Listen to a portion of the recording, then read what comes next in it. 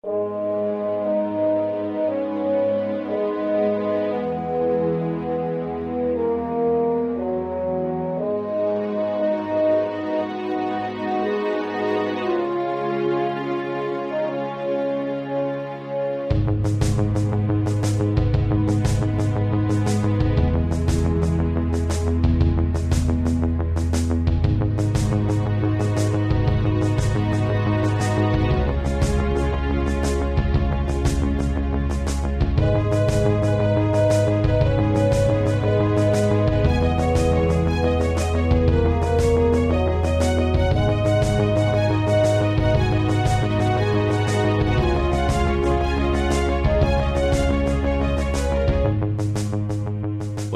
and welcome to the JLA Cast, a podcast in which we revisit Grant Morrison's legendary run on JLA, arguably the greatest superhero comic ever written, one issue at a time. My name's John and I'm a writer and creator of Afterlife Inc.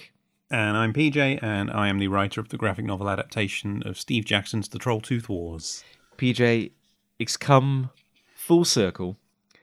I had the blurb open in front of me, because for the last 20 episodes or so, I haven't trusted myself to be able to read it correctly. And then I just did it flawlessly. So flawlessly that I closed my eyes. I didn't even read it. Oh, someone's getting cocky. Yeah. In the last episode. Flying without wings here, PJ. I've learned something. I finally learned something. I'm competent. Barely competent. Just in time for us to have to change the intro for whatever we do after this. It's a monumental. It's episode 65. Yep. And it's the final issue of Grant Morrison's run on JLA, and it's a shame that it didn't end on a more auspicious number. I want to say, like 65 feels weirdly, I don't know, like just. I mean, meh. It's better than 41, which is the issue number of the actual comic we're reading. Yeah, that's weird, isn't it? Yeah, it's such an odd place for... I mean, I guess it sort of speaks to DC let Morrison tell their story, and it was just however many issues it took. I wonder if given that there are kind of like filler issues with like guest writers and stuff, I wonder...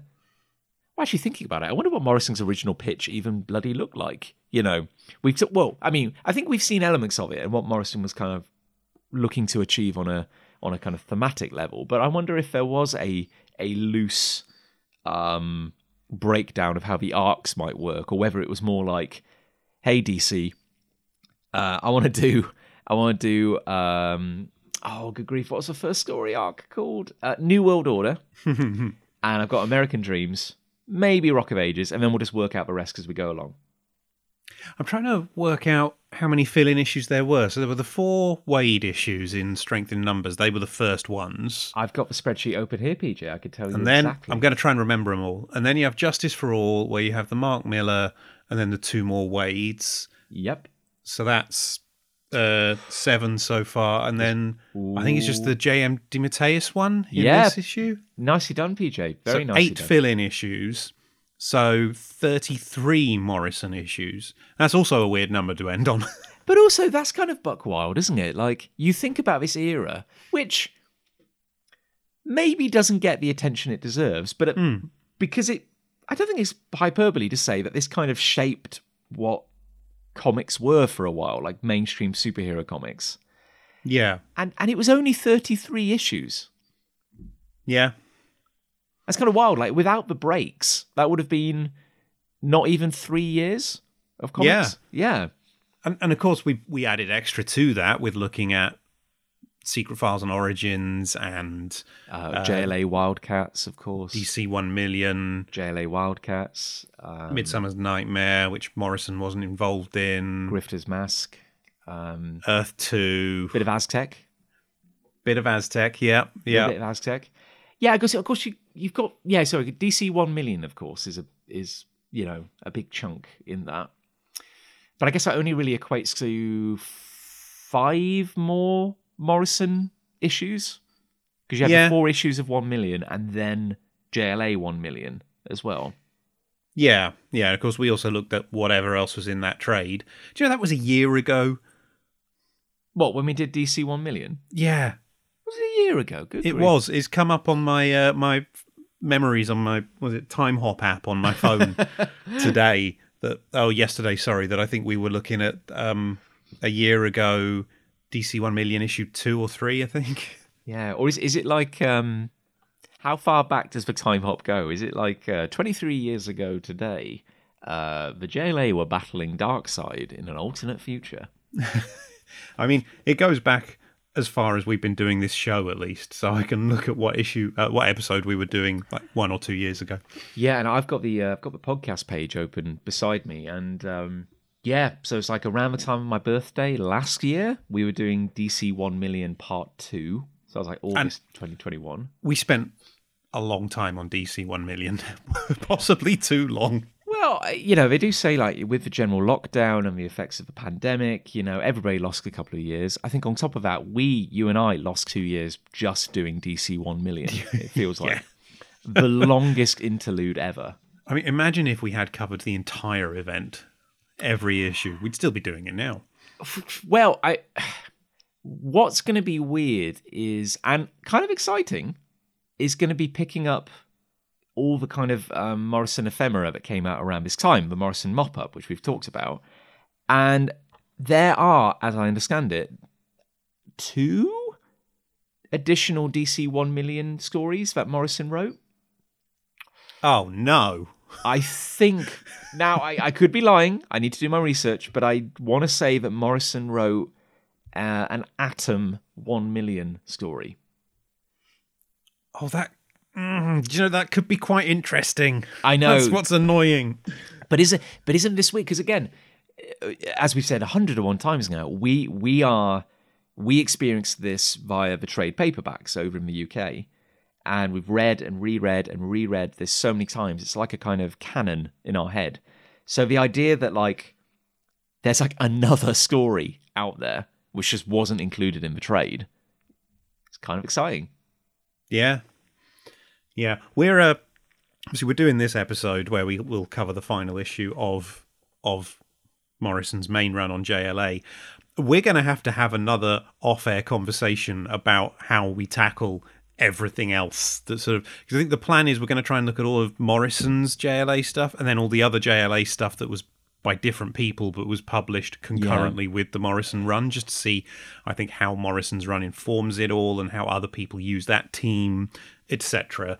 So it's going to be it's going to be a while, I think. There's quite a lot of stuff to look at. Yeah, because we've joked about it, but there's a serious question to be asked about where does the show go after this, and we've floated a lot of ideas, and I think our listeners have been privy to them, but we're not quite at that stage. Like whatever it becomes, there's still the epilogue, the end. We're basically at the end of the Return of the King, and now we've got the kind of harrowing of the Shire, and then all the appendices about who married who. So, possibly even the Silmarillion. Yeah, well, indeed. I mean, and this could take an additional 200 pages of Tolkien-esque kind of lists and stuff. So, but we're going to do it for you. We're going to do Not it for all you. of that JLA stuff is good, but we're going to do it. I can already think of a couple of gems I'm very much looking forward to discussing. Yep, same. I think the next Secret Files and Origins, or the reappearance of the Ultramarine Corps, I'm very much looking forward to, because that, I think, is a little gem of a story. And I've never read it. The Ultramarine... Wait, their miniseries or the JLA classified? Sorry, not Secret Files and Origins, classified is what I meant to say. Ah, yep, no, yeah, that is a good one, actually. Yeah. Sorry, I apologise. I read that one.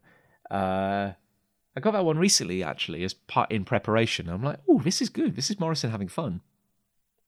I think something that is particularly close to my heart is, I want to say that Alan Davis's Elseworld series, Justice League of America, The Nail, was released during this time. Oh, and interesting.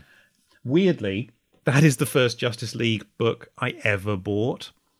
I bought an Elseworld story before I bought any other JLA stuff, purely because I was just looking through graphic novels in Waterstones, and the Alan Davis cover just grabbed me. I was like, this, what is this? Oh, this God. looks so weird and good and colourful, and who are these? I don't know who any of these characters are, but I want this. PJ, that is uncannily similar to an encounter I had with JLA the Nail.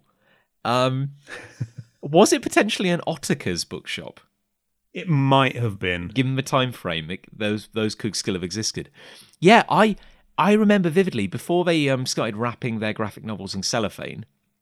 I remember flicking through JLA the Nail, only having a passing understanding of what the DC universe was, and also not getting the premise of the book. So I just remember thinking, oh yeah, here's Superman at the end. I wasn't even like, hey, isn't it weird that Superman is in here? I was just like, oh yeah, there he is. I think when I first started collecting comics, I was very much a Marvel guy, and I was like, oh, I'm not really interested in DC. And then a friend of mine lent me DC versus Marvel.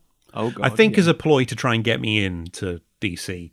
And it sort of worked. I was like, oh, I'm quite interested in these characters now. And yeah, all right, I'll let me check some stuff out. So he lent me Nightfall, but then I was sort of looking for DC stuff to read myself. And yeah, The Nail is where I went. I read DC versus Marvel, then Nightfall, then The Nail. That is not how you should start with DC Comics, but it's how I did it. And yeah, I love The Nail. And it really, that's... Alan Davis is one of my very favourite artists of all time in comics, and The Nail is why. I absolutely love his work.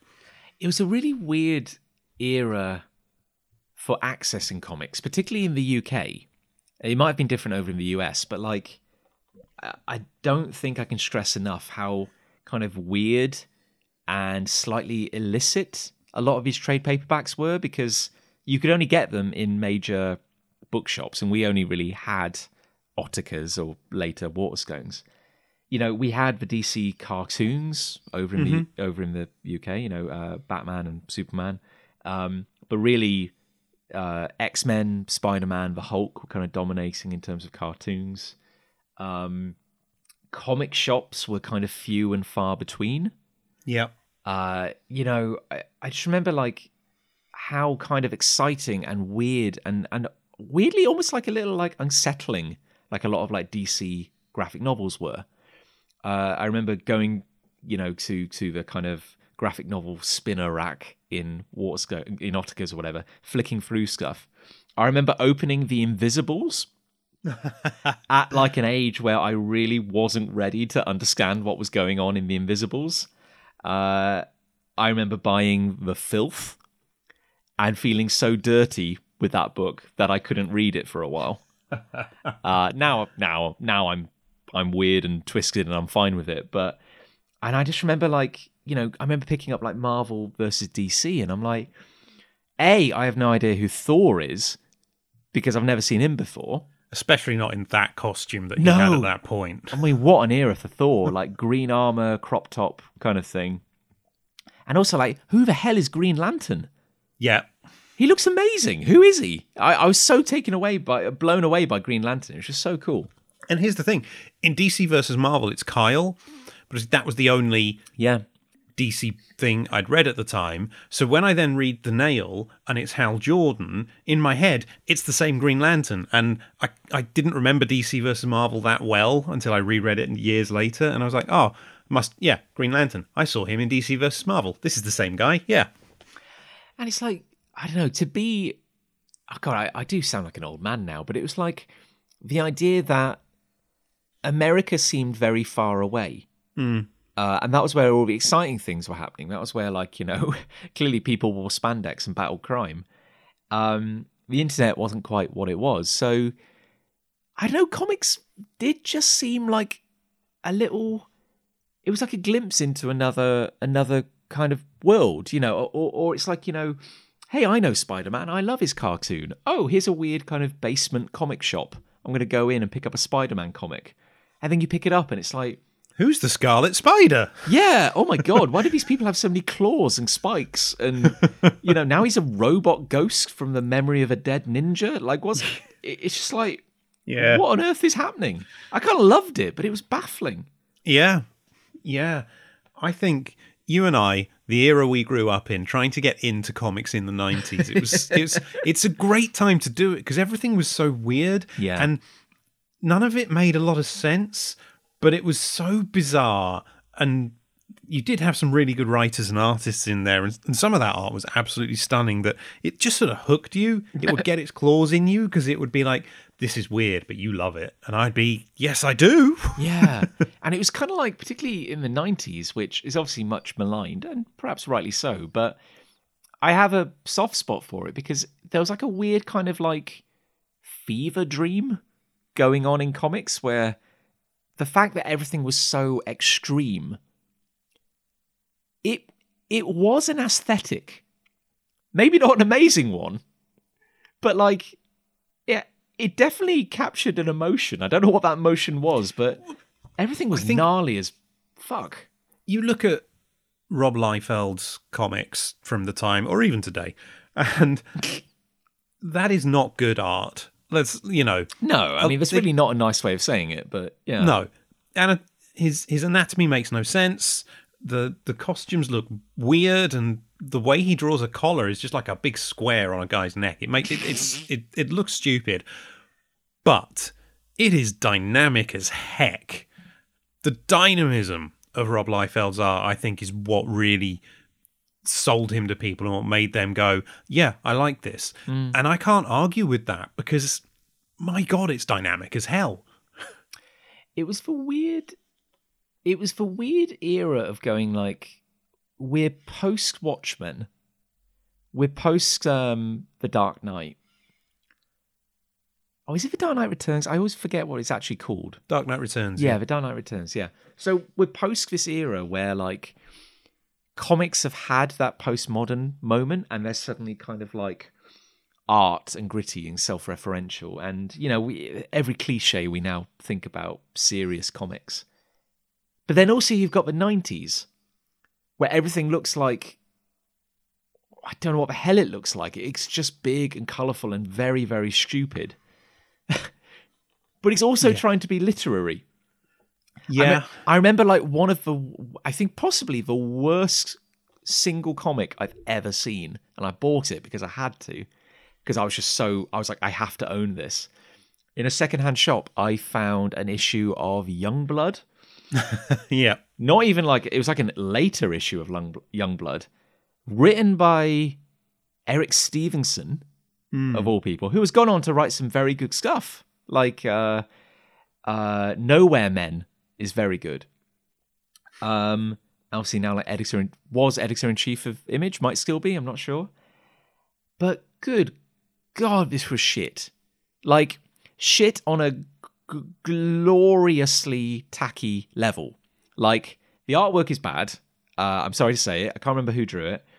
And the story is nonsensical. But also, because comics are now art, let's throw in like some Wordsworth quotes and stuff. It's like, I'll just read like 22 pages of inconsequential weirdness. Yeah. And now here's a literary quote to kind of close it out. It was just the most tonally misjudged thing. And I'm like, this saw print. This is incredible. Like, I have to own this. It's a work of genius. Yeah. Yeah, that sounds like the 90s. Yeah. And again, like, that was a very cruel thing I just said. But also, like, Eric Stevenson has gone on to write some brilliant stuff. He clearly had it in him, much more successful and accomplished than I am. So, I can't take that away from him. I like the stuff he's done. But if you want something that's just indicative of what the hell was going on in comics at that time, like, it's bad, but I kind of love it at the same time. I love how unironic it is in a weird way. Yeah. Yeah. It's such a bizarre... It was anything goes, that was it, with the 90s, wasn't it? Yeah, and you want to joke about, like, you joke about, like, say, oh, it was the 80s, everyone was on cocaine or whatever. But with the 90s, I can't even say they were on drugs. I think they were just high on life. Nobody told them they couldn't. No, they really didn't. They really didn't. And you also weren't sort of, there was less of a, it wasn't a crossover every second that you had to tie into, or they weren't as strict about the universe that you were in. Like, you know, we've seen with JLA, there's mentions of and of No Man's Land, and if you show Gotham, it looks like a mess, but that's it. Yeah. I think if they did that today, they wouldn't even be allowed to have Batman in the JLA book. No, I genuinely do favour this kind of softer approach to continuity where there's definitely a shared universe, but it's not just cameo.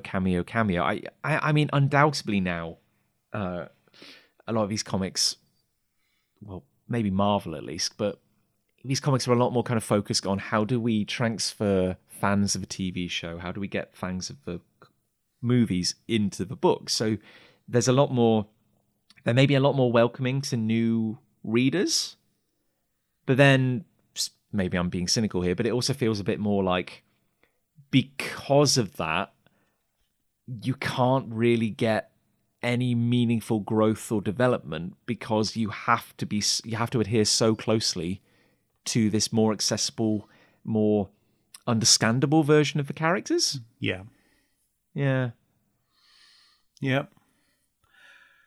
Comics, everybody. The Poison Chalice, because who would want to be editor-in-chief of either Marvel or DC? Like, what a nightmare it would be. Trying to entertain while also going, we cannot advance in any way. We must not advance in any way. Yeah, it's a shame. And I don't know. I don't really know who comics are for anymore, because I'm an old school reader and I've sort of dropped out of Marvel and DC these days. But are they courting the movie crowd? Are they caught? Then they'll do weird continuity things that to try and bring back the old readers, you know, or I don't really know. I just don't know exactly who they're for at the moment. I guess, you know, they'll say they're for anyone, but I guess it's cyclical. Kids who are reading them now are going to grow up and in their 20s and 30s sort of go, oh, these are my comics. My comics were the ones where, I don't know, Spider-Man was in the Avengers. And I guess this is where I don't want to sound like a bit like an old grumpy old sod going, oh, it's not like how I remember it. But it's because the move, you know, it's like you get a character could exist for 60, 70, heck, nearly 80 years. You know, God, how old's Superman now? He's got to be pushing 100, really. 1939, 38. Oh, okay. Yeah. So he's definitely, he's had his 80th anniversary recently. Sure. So you have a character like Superman who's had 80 years of continuity. Sometimes that continuity is being scrapped, reimagined, standalone stories, Elseworld, whatever. He's an icon. But then you only get to really make one movie. You get the sequels, obviously. You know, there's been so many Spider-Man movies now, it's getting ridiculous. But, like, really, the moment where you make that first movie and it kind of propels that character into the real world, you're taking the entire potted history of that character and you're distilling it down into one kind of archetypal version of that character. You know, we're not doing the clone saga. We're not doing all this kind of stuff. We're boiling it down to basic principles. This is Spider-Man, and he's on the screen. This is Superman, and he's on the screen. And then, of course, you get sequels of crossovers and whatever. But now we're at a point where it's like the movies now have basically kind of essentially pillaged every major event that's kind of ever happened in comics now. There's almost nothing left to reference. You know, heck, we're getting Secret Invasion, some variation on the Forever War. Who knows? Armor Wars, that's coming. The Armor Wars, like, there's nothing left to kind of reference. And I'm like, well, and if the comics only existed to fuel these movies, it's like it's like you've done it. Well, I'm describing this really badly, but it's like we're being judged in the heavenly courts, and it's like you've summed up the entire history of this character and you've distilled it down into one archetypal thing. Great. This is where you put it in the filing cabinet and you shut it away. There is nothing left to do with Spider-Man. There's nothing left to do with these characters. It feels that by processing all this comics history and turning it into the movies, the TV shows, which are wonderful, which have, of course, attracted so many new people, it's like you've just drawn a line under that character. I think that's really only since the MCU debuted. And by the way, Marvel, Kevin Feige, if you had any balls, you'd be adapting The Crossing. But yeah, they do tend to look at the big stories and adapt those and everything. But I think if you look at the first Superman movies with Chris Reeve, which, those first two I love. I absolutely love those. They were just another adaptation. You'd already had Superman in the radio serials in the 40s and the Fleischer cartoons, which I also, the first series anyway, I absolutely love. Second series became a bit more World War II propaganda-y, but, whatever. Yeah. And you then had the Super Friends in the 80s you as well. But Tim Burton's Batman movies in 89 and 92. These were just versions of the characters. They didn't straight up adapt set stories. They just took the character, did their own thing with it on the screen, but kept the the heart of the character correct. Like it was that was definitely Superman. That was definitely Batman. That's great. I think it's only, and then the comics continued in their own way. So that's true. Yeah, have things like Crisis and the changes to Batman's costume here and there, and the death of Superman, Electric Superman, Nightfall, all those things, which now have been referenced in movies. And it's really, I think, then when you get to the MCU, maybe to a lesser degree, the Christopher Nolan Batman trilogy, because that did have very specific touch points from the comics here and there. And now since then, they've sort of been adapting the comics, and in return, the comics are sort of beholden to them in a way. It's weird. That's the weird thing. And I think that's the thing I find kind of odd. And like, you got like an early thing where, Tony Stark having an arc reactor in his chest. Obviously not something that was ever in the comics, but it was a nice element from the movies. So suddenly that's reflected in the comics. The Guardians of the Galaxy essentially made out of whole cloth, for the movie. And now, of course, the comics are a reflection of the movie, which is very popular. I'm not doing a very good job of describing it, but it's almost like the game is over. Yeah. And now that we have an archetypal version of these characters, which is so recognizable, is such a brand that has to be instantly recreatable and can't deviate from what we know, it's almost like the comics are now kind of fixed in a way.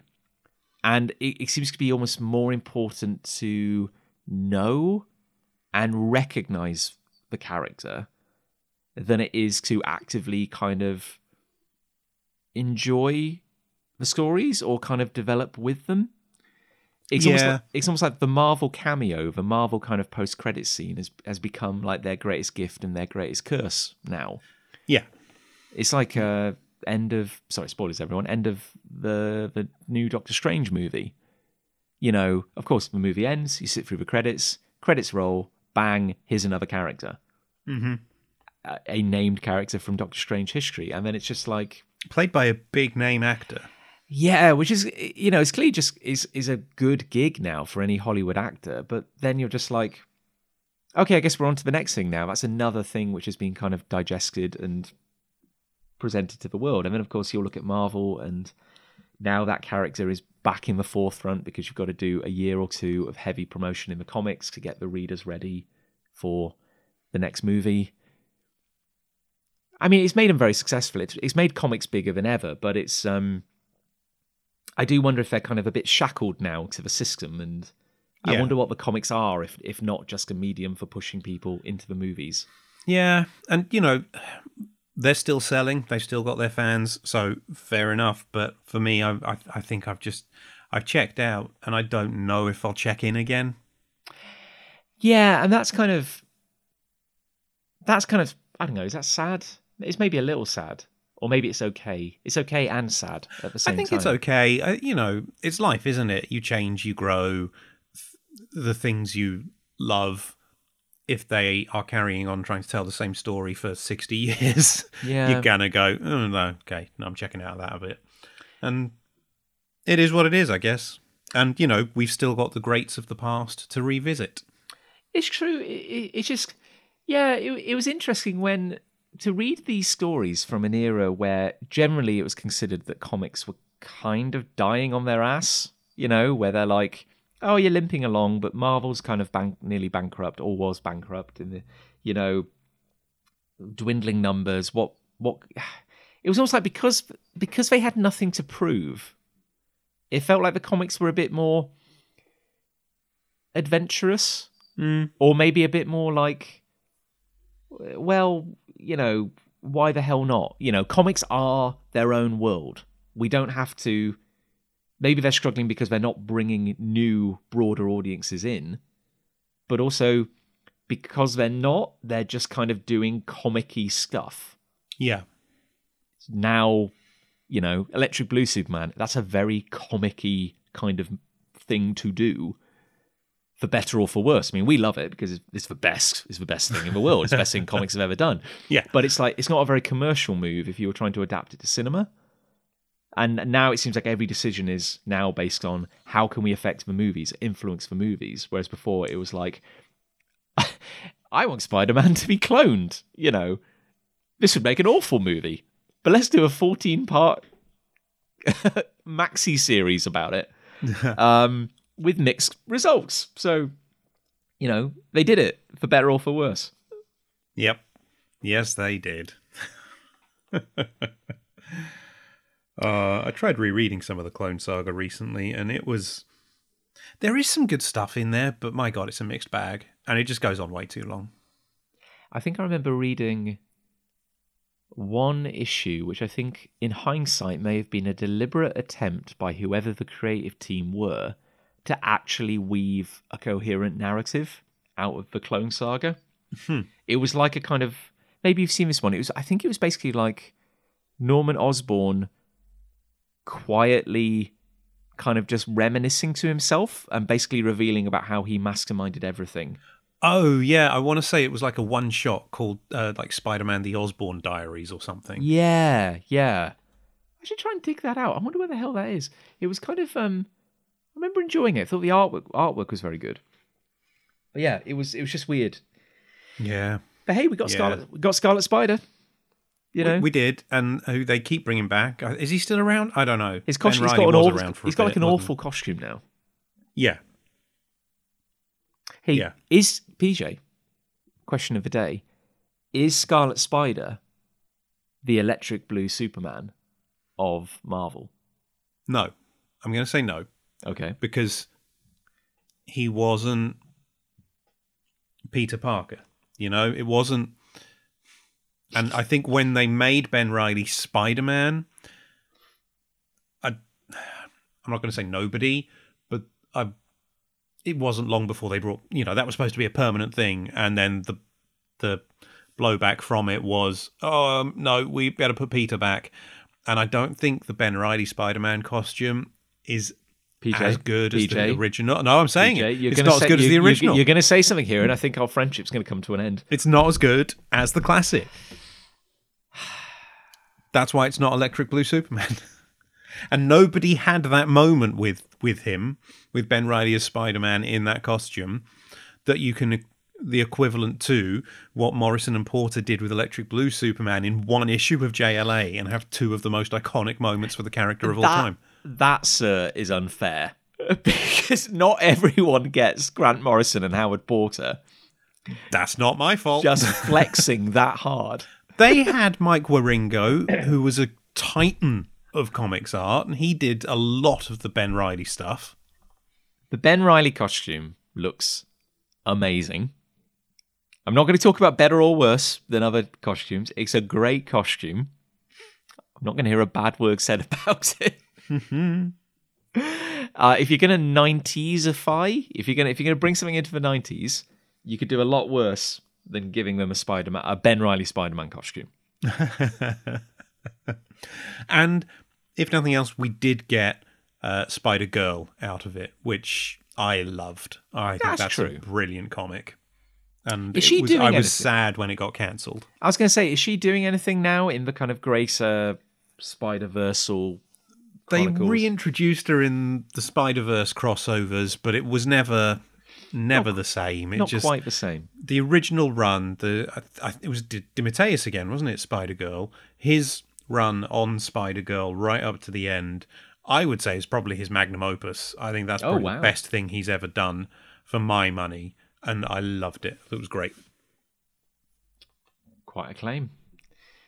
And PJ on the record saying big fan of that costume. So On Spider-Girl. we all heard it. I'm a big fan of that costume as Spider-Girl's costume. I think on Spider-Man, I prefer the original. Impact webbing, PJ. Impact webbing. I do love impact webbing. Remember that? To be fair, Yeah, we'll whittle him down, listeners. he's gonna cave.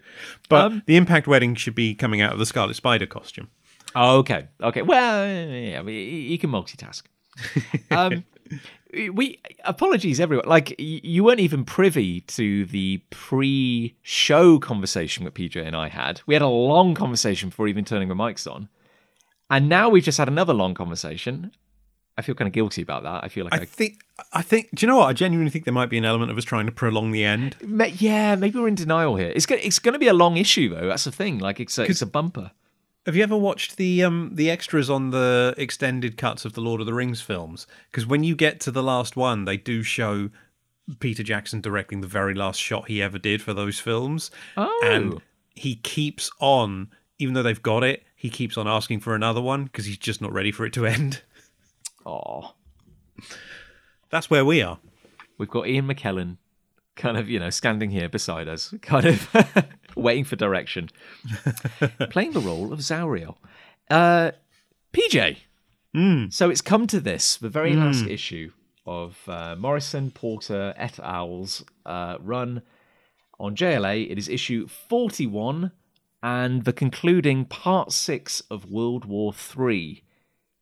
Where do we stand? What's going on? Oh my God. Okay, well, we don't have to worry about the Injustice Gang. That's been dealt with. That's fine. The Mageddon warhead has arrived on Earth, and everything has gone to heck. Wars are breaking out everywhere. The superheroes of the world are doing their best to stop it. But, it's a big old losing battle while this giant octopus thing hovers in space above the Earth. And it's got Superman held prisoner within it. But the Flash has just turned up with reinforcements. A big silver dude. Yeah, we've only seen one image, but wow. Just looks incredible. So we're talking like 11th hour kind of doomsday clock. Arguably things have never looked this bad for the JLA. Yeah. Arguably. And I'd say who died, PJ? Who died? Zauriel. Oh, yeah. He got blown up when the Watchtower exploded, because that happened. But you know what, PJ? He's gone, but not forgotten. Because we open this issue, the final issue, on Zauriel. Yeah. Who you may have forgotten about. I mean, we kind of forgot about the Flash for a while. Mm-hmm. But Zauriel, kind of, I guess, in the moments before he died, walking through the flaming watchtower to his death. He knows he's going to die, but he's kind of narrating this. So I guess he's not entirely dead. Well, he talks about, heat too fast for flesh to bear, and his body was charred to white ash in a second. So he did a proper die. He did a proper die. He ain't coming back, folks. But he says to us, I am heaven's representative on earth. I died to come here to plead humanity's case before the courts of light.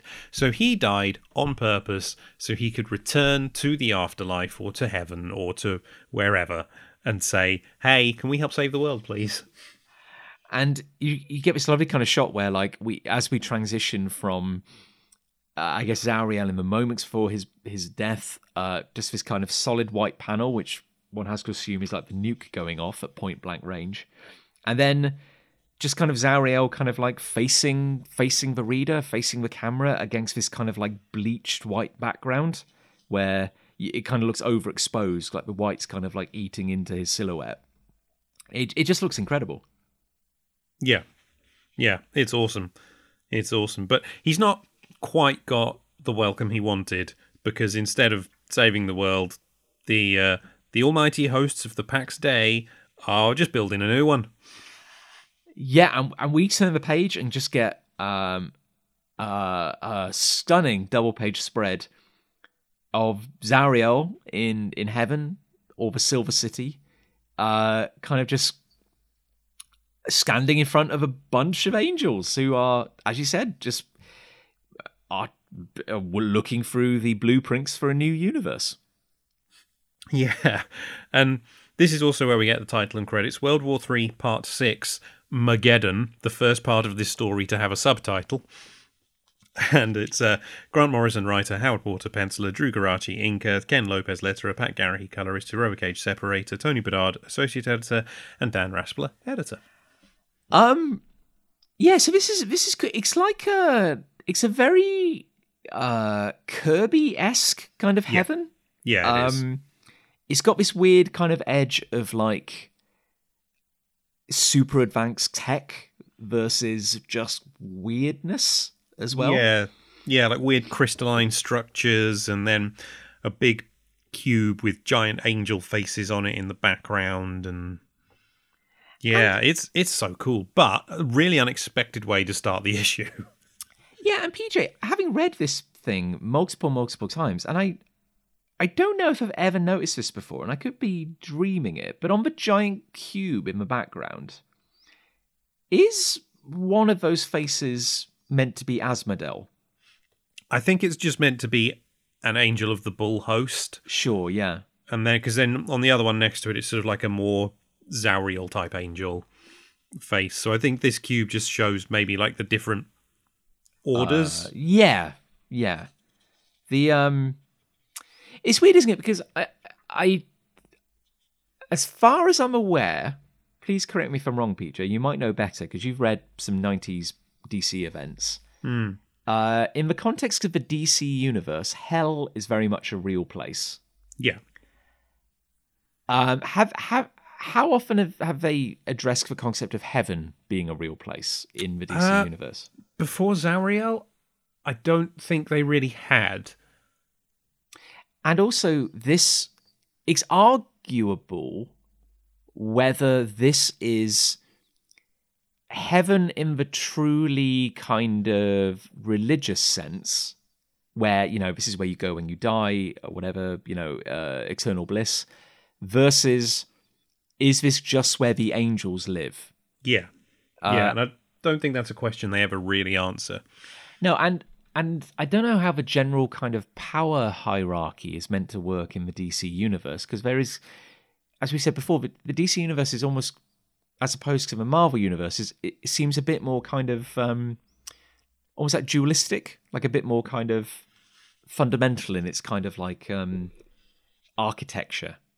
Like there is the presence, there is a being which is, if not God, very close to being God. The Spectre is a big player in it. Yeah. So I guess my question would be to you, PJ, if this is the Silver City where the angels live, which almost has a bit of a Sandman crossover to it, how does the hierarchy of an angel sit against the hierarchy of a weapon from the old gods that came before this world? That's a big question, and I don't have an answer. Because clearly these dudes are not worried about being wiped out by the Mageddon warhead. Yeah. So they're clearly outside the universe as we know it. Yeah, I think so. I think another dimension. That's usually what the answer is for hell as well, isn't it? So, yeah. Okay, well, thanks. Again, it's I think thinking about it, in Multiversity, some years later, when Morrison worked on the map of the multiverse, I can't say with certainty. I might have to go check the map, but I think Heaven or the Shining City is one of the realms they put in as kind of existing outside the multiverse, but I can't. I'm trying to think. It might still be inside the source wall, although it might not be. I'm not sure. It's a fun map. But we're going to leave Heaven straight away, right back to the action. And we get sort of the signature of this issue here, where it starts with a panel of Mageddon just glaring at Earth, which is smaller than Mageddon, while Oracle's talking on digital telepathy to basically all the superheroes who are helping out. And then through the following panels, just Mageddon's baleful red eyes are just in the sky, in the background. Throughout this issue, you just have that there. And you have to assume that this is occurring. I'm going to give this a pass in terms of like hard physics, because I'm going to assume that the Mageddon warhead is equal parts conceptual versus like physical, because you could say to yourself, oh, how could a thing that big be next to Earth and not tear it apart with its gravity? It's like, it's a weapon from Erda, like the old universe or whatever it's called. Like, you don't know how it works. It's cosmic with a capital C. Yeah, and Oracle's basically saying, this thing's affecting the whole world.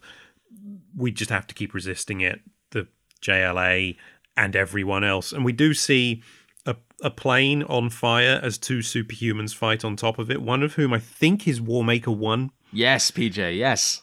Because then 4D is also just underneath it. And then the next panel is a big panel of Pulse 8 trying to clear people from what I think is Big Ben being shattered while Captain Marvel's catching missiles out of the sky above him. I think that is Big Ben being broken.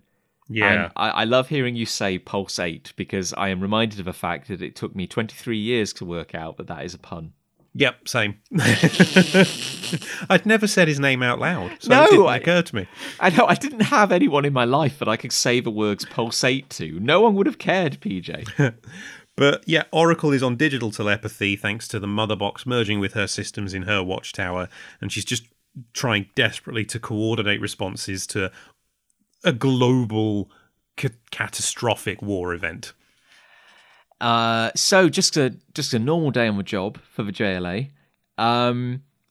So we cut to the JLA embassy, down on ground level, and some of the assembled superheroes are kind of standing around while the Flash introduces us to the Glimmer, who I guess we get our first proper look at here, as opposed to the kind of epic, slightly confusing appearance at the end of the last issue. The Glimmer is big. I'm not good at judging size, but maybe like 60 foot tall or something, like 10 times the height of a regular human. Is wearing a kind of natty black onesie with short shorts, and has silver chrome skin. Is this kind of crackling blue energy. Yes. And the Flash is like, this is the Glimmer, the last survivor of Wonderworld. And we ran from the edge of time and space to be here. So we've been chatting for what feels like months already. And if long-time readers would remember that the Glimmer got mentioned in Rock of Ages because it was the Glimmer's Wonder Wheel that Flash, Green Lantern, and Aquaman used to get back to Earth. So Morrison was seeding this a while ago. So cool. Yeah, and I think I don't think we ever got the character's name, but the blacksmith of Wonderworld, talking about how the Glimmer had disappeared into the Hyper Now or something like that, and he hoped he'd return one day. And I guess we find out where he ran. Yeah, because what the Flash says to Guy Gardner next is, he faced Mageddon on the rim of the universe and ran through time to find the one place where anybody in history ever made a stand against this thing. And Guy's just like, here? Yeah, and this is where, we get proper kind of weird-ass space-timey on this, because Wonderworld is such an amazing concept, is at the limit of all things. It's at the limit of time and the limit of space. Yeah. So you could argue to yourself, does that mean it's the extreme future from our perspective, or the extreme past because it's sideways in time? What does it even mean? It doesn't really matter. And if you could run at the speeds that the Flash and the Glimmer could run at, you'd probably be able to make sense of it. They ran perpendicular to time to be here. And another good thing about Glimmer is that he's a big fan of kind of short, snappy statements. So in a big, booming voice, it just goes like, "I run. Wonderworld died in flames. That shall not happen here. Prepare the armies of man."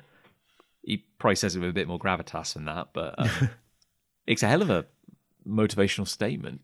Yeah, and prepare the armies of man, the fortification of Earth. These are things that characters have said a lot through the Morrison run as well. I mean, God, even No Man was talking about like raising like an army of man, I want to say. Yeah. So this is all prophecy. Like it's all been happening. Everything is mythology at this point. Yeah. And it's kind of wasted on Guy Gardner.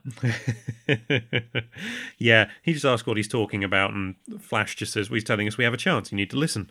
And in the background, we have cameos from Hitman, Hippolyta, Golden Age Flash, and I think Hourman, but with his hood up, so it's hard to tell. Yeah, and I always thought it gave the impression that this lot were just kind of sit, like, chilling here, when I'm like, guys, I don't know if this is a tea break or something, but like, the world is ending, if you want to get back to work.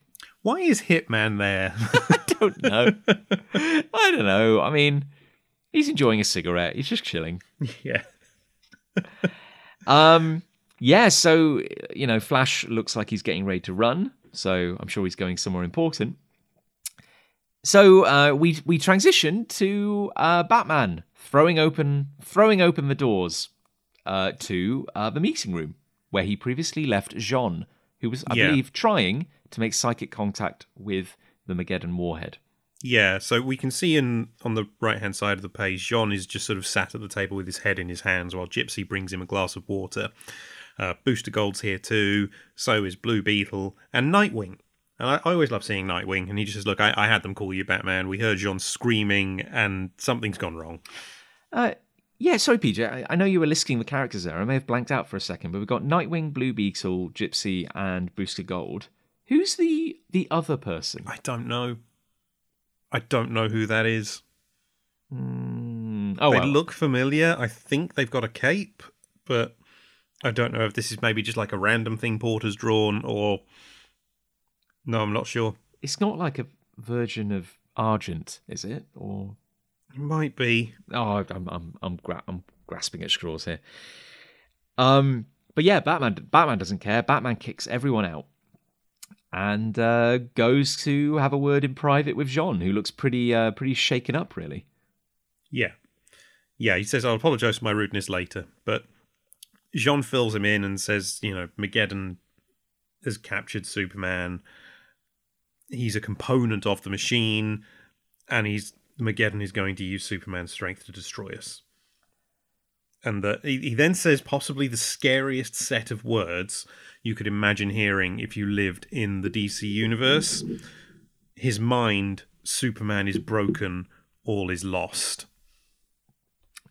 And it's telling that we don't even get a reaction shot from Batman or anything like that. We just get a matter-of-fact camera pulls back mid-shot of Batman going, I don't believe that for a second. Let me talk to him. Doesn't even bat an eyelid. We forget Batman is not an asshole for the sake of being an asshole. He's not that guy. They're super friends, for crying out loud. Like he trusts Superman with his life. I think he respects him perhaps more than arguably anyone. Yeah. Also, sorry, I've just checked the DC wiki. According to that is Argent. Oh, really? Yep, that's what the DC wiki says. So well done, John. Good God, I never in the years I've been reading this book have I been able to name that character. Well, now we know. And that's half the battle, PJ. Anyway, yes, Batman wants to talk to Superman psychically, and he realizes it's a symbolic thing, but he sits down and pulls his mask off because he realizes that what Superman needs isn't Batman, it's Bruce. And Jean, clearly still kind of reeling from the trauma of what he experienced.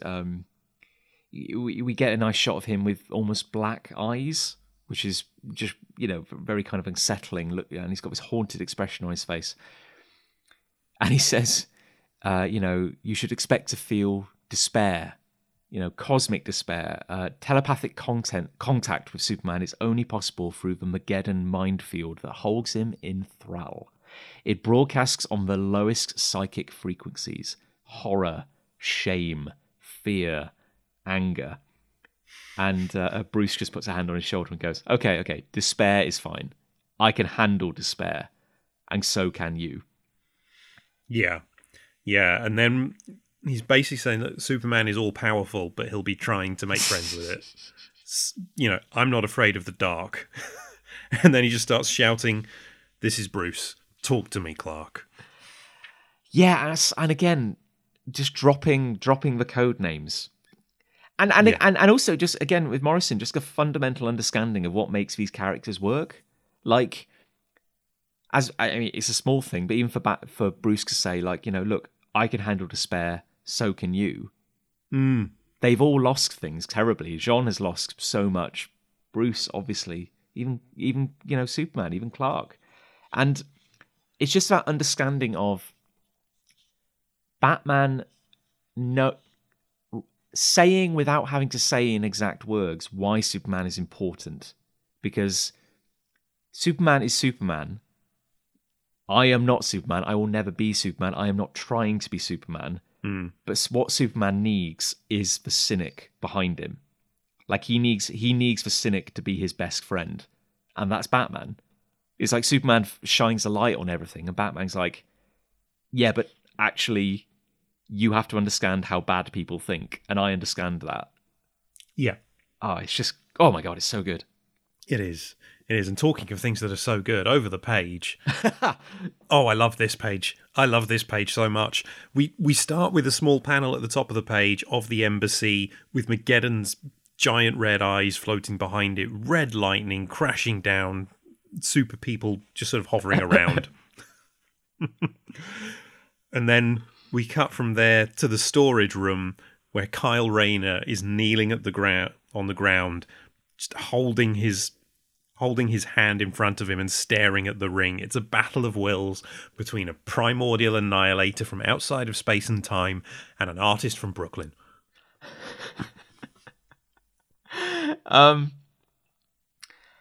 Yeah, and it's like we never know. We never find out what Prometheus did to the ring.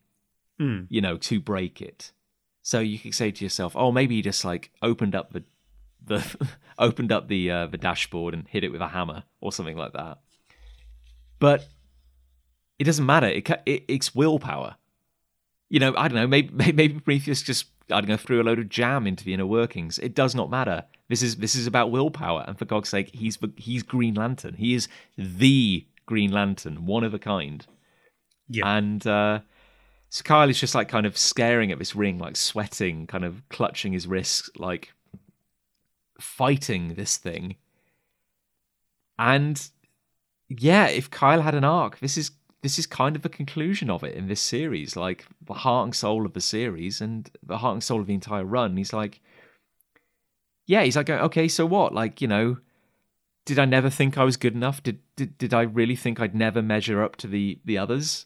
You're like, so what? Like, get real. It's time to quit whining and whip some primordial butt, as he says. Yeah, and then you get just this glorious, extreme close-up of his face as he's holding the ring in front of him, and it lights up. And if ever there was a quote which is so perfect, but also so of the era, "You're throwing self-doubt at us? Mageddon, dude, you're up against the Jerry Springer generation."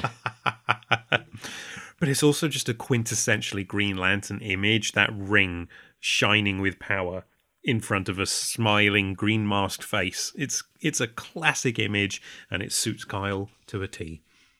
I mean, we're really getting down to the point now where everything is becoming an archetype. It's literally the end of the world, and everyone is reverting to their truest qualities. And you could say to yourself, like, oh, yeah, this is the Batman, Superman story, because they're the big ones. And this isn't even, PJ, this isn't even the real Green Lantern, It is. Yeah. Kyle is the Green Lantern. But it's like, oh, he's just some shitty pretender to the throne. He's not the man. What part does he have to play? And it's like, oh no, you've missed the point.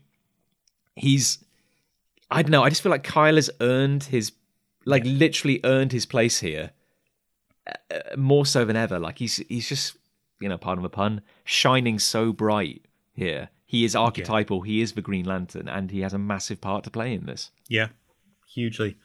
But we're not going to see that just yet, because now we cut to Easter Island, where Wonder Woman, Steel, and Animal Man are flying down to the ground. Yeah. Animal Man suddenly, again, coming out of a left field to play a major part in the conclusion to this story. Yeah.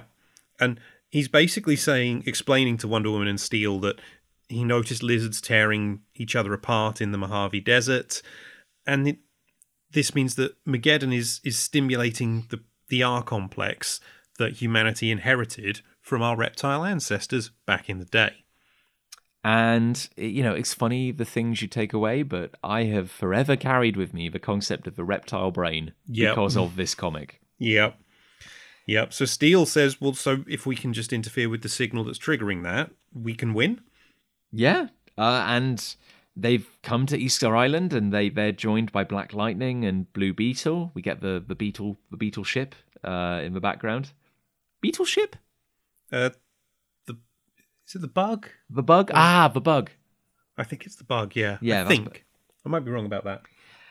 And, with Wonder Woman in charge, they're like, okay, so we have to build a machine to save the day. And also, of course, she brings up No Man. Yeah. Which of references course, Midsummer's Nightmare. Yeah, which I'd never obviously read at the time of reading this. And it was only through this podcast so I eventually got around to reading it. But yeah, really just driving home the point in case you missed it, that seeds were sown a long time ago. Yes. And maybe not everybody in editorial knew what the Warbringer or the big threat was going to be, but it ties together quite nicely. Yeah, it really does. And she says they stopped him fulfilling his mission of transforming the entire human population into metahumans. Also tells us what No Man was doing in Midsummer's Nightmare. But then she just says, right, I came to man's world to bring peace. Let's build the anti-war ray. So we jump forward, maybe a few seconds, a few minutes or whatever, to see the kind of work underway. And we have Wonder Woman carrying 2 massive purple light bulbs, which are from the Purple Ray array, which we continue to be a little in the dark about. But I do assume that this was incredible healing technology, which the JLA had access to at this point in time. Yeah, I think it was, but they're using it differently here. And we also get this is pure Morrison, some sort of science from Animal Man about, this planet is, the morphic field contains future evolutionary potential. So if superhumans are a forerunner to the way everyone's going to be someday, we could possibly awaken that in everyone. And then Wonder Woman says, you mentioned something about monkeys. This is great. Animal Man says, I don't know if this is true. I should have checked. But yeah, it's been found that if 100 monkeys learn something new, suddenly all monkeys of the same species display the new behavior. All this takes is enough energy to tune the human morphic field to a higher resonance. I would go out on a limb here and say that this is maybe quasi-science. Yeah. Also, this is Morrison of the era of writing The Invisibles. So, I think kind of a lot of Fortean Times kind of mag science is really the order of the day.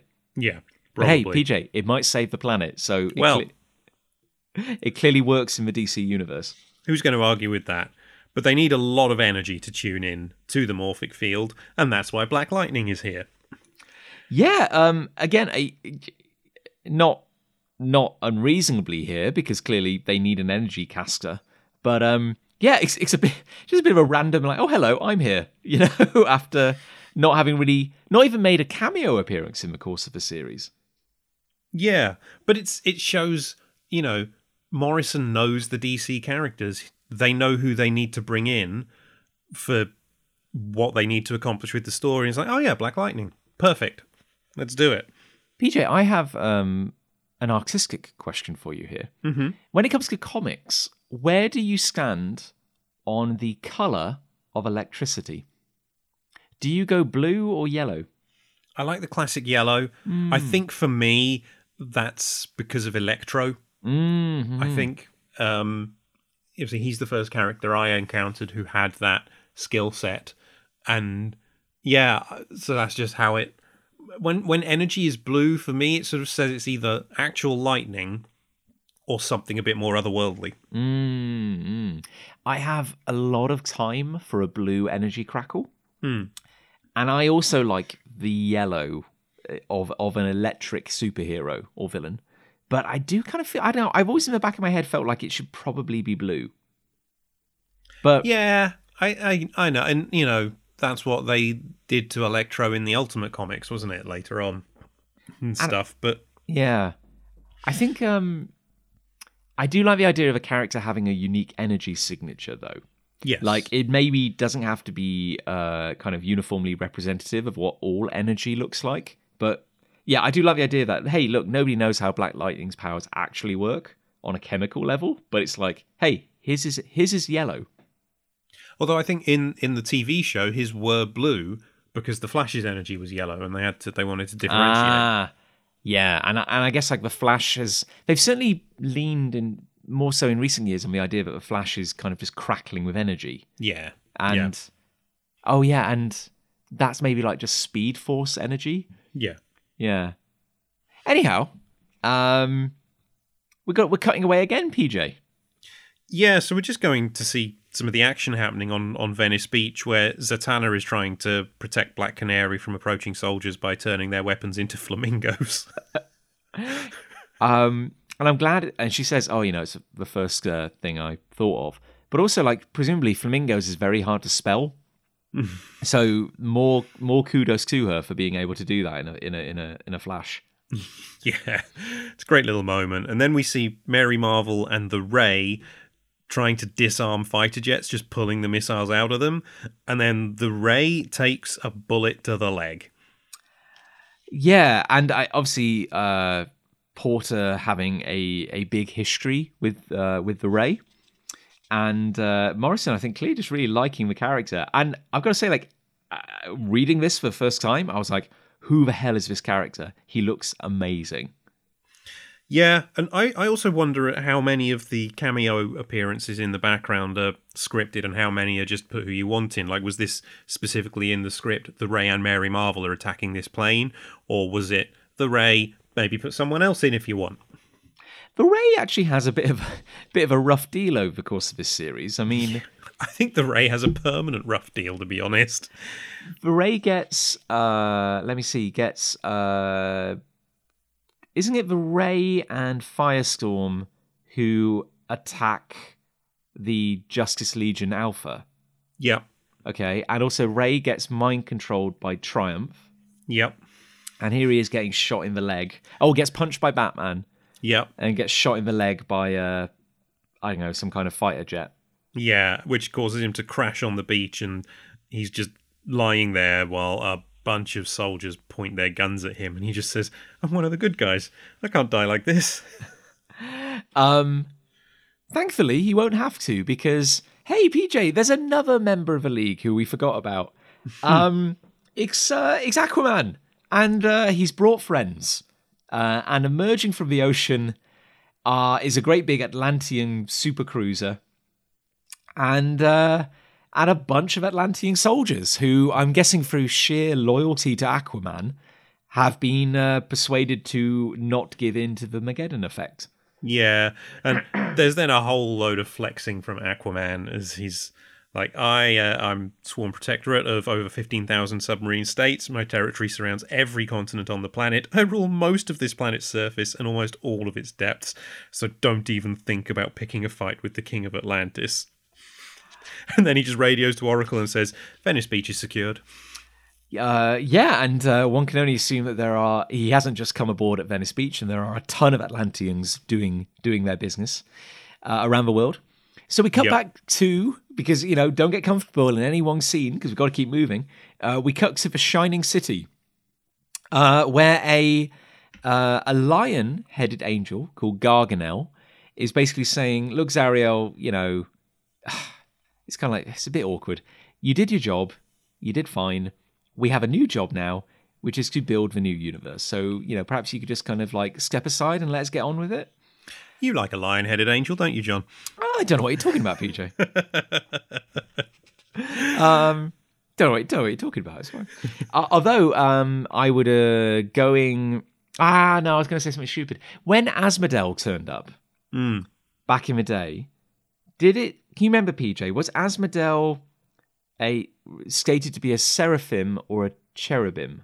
I can't remember off the top of my head.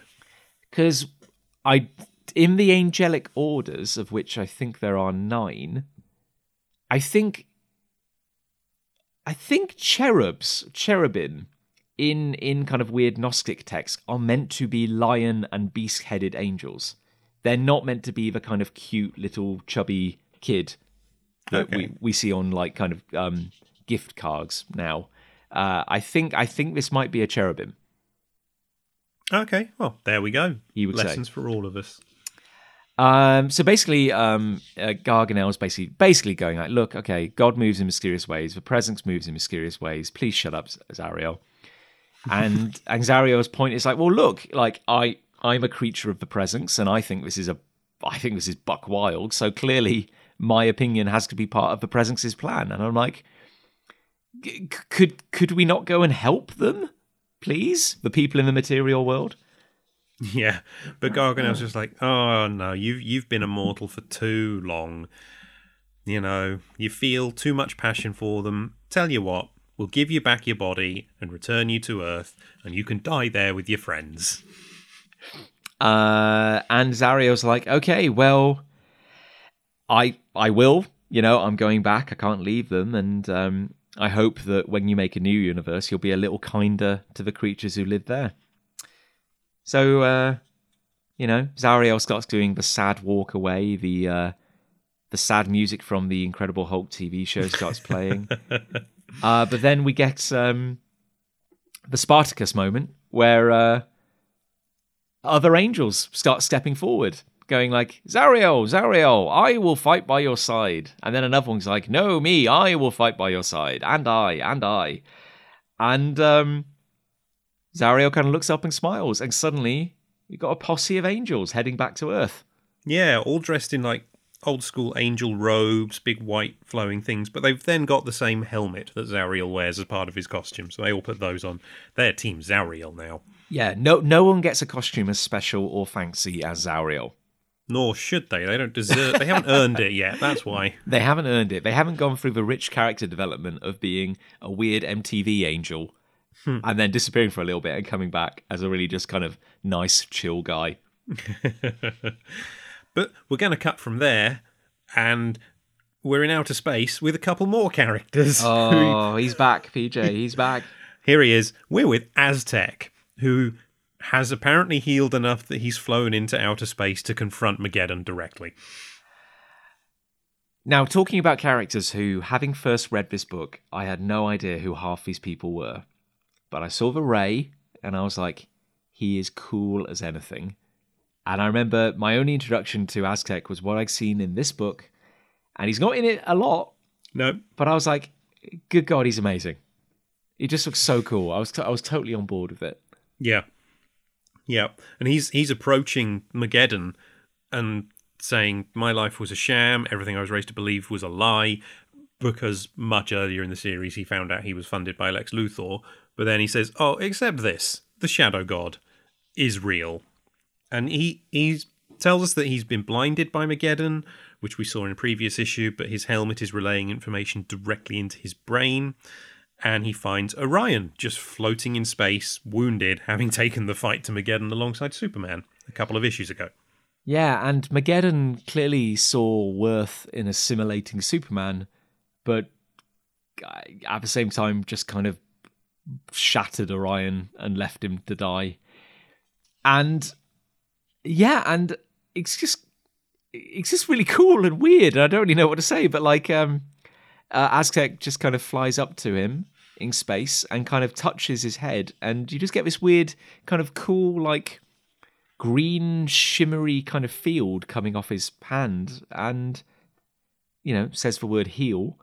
And then without so much as a backward glance, just kind of flies off. Flies towards Mageddon as behind him, Orion just shouts, "I live, and I am my father's son, monster of apocalypse, Orion the Hunter, harrier of worlds and gods, Mageddon beware." Because Orion doesn't learn his lessons. And I don't think I have ever woken up and said anything as profound as that. Oh, God, no. I wish I woke up like that. I don't think my wife would enjoy it, but...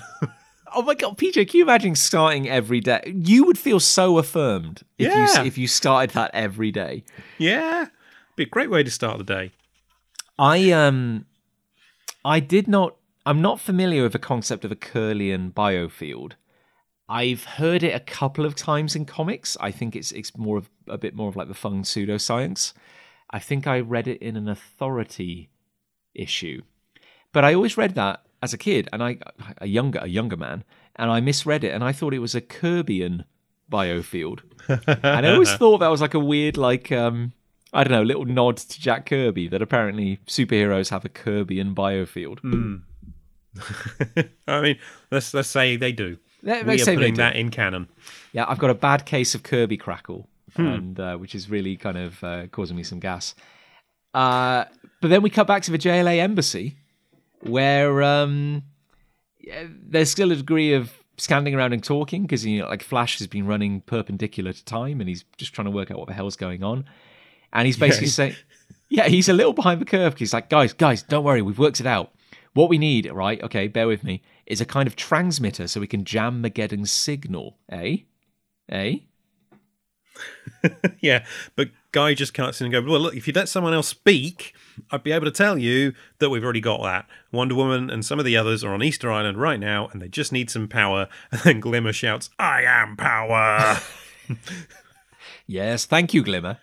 And then, oh God, like another moment which it's just stuck in my head ever since reading this. And I'm going to have to probably steal one day. We've got Kyle. Kyle appears, walking down a flight of steps, ring kind of pulsing with energy. And Wally's like, "Kyle!" And they just have this quiet little conversation where Kyle's like, "Hey man, better late than never." It's always the same with these things, isn't it? Like you talk for 5 minutes on the stairs between epic battles. This is it, huh? Yeah, and Wally just says to him, and I love this line, "You bet. You look rough, Kyle, but I can't believe I'm saying this. You look like Green Lantern." And Kyle just raises the ring and goes, "Yeah, finally starting to feel like him too." Oh man, chills. Actual chills. And to think how far these two characters have come as well. Like just the petty one-upmanship, and then kind of the bickering, and then kind of becoming bros, and then just I don't know, just to here they are. This Kyle goes, "This is it, her." It really, it's like, oh my God, this really could just be the end of the world. Like it feels that way, and it's just such a nice little human moment.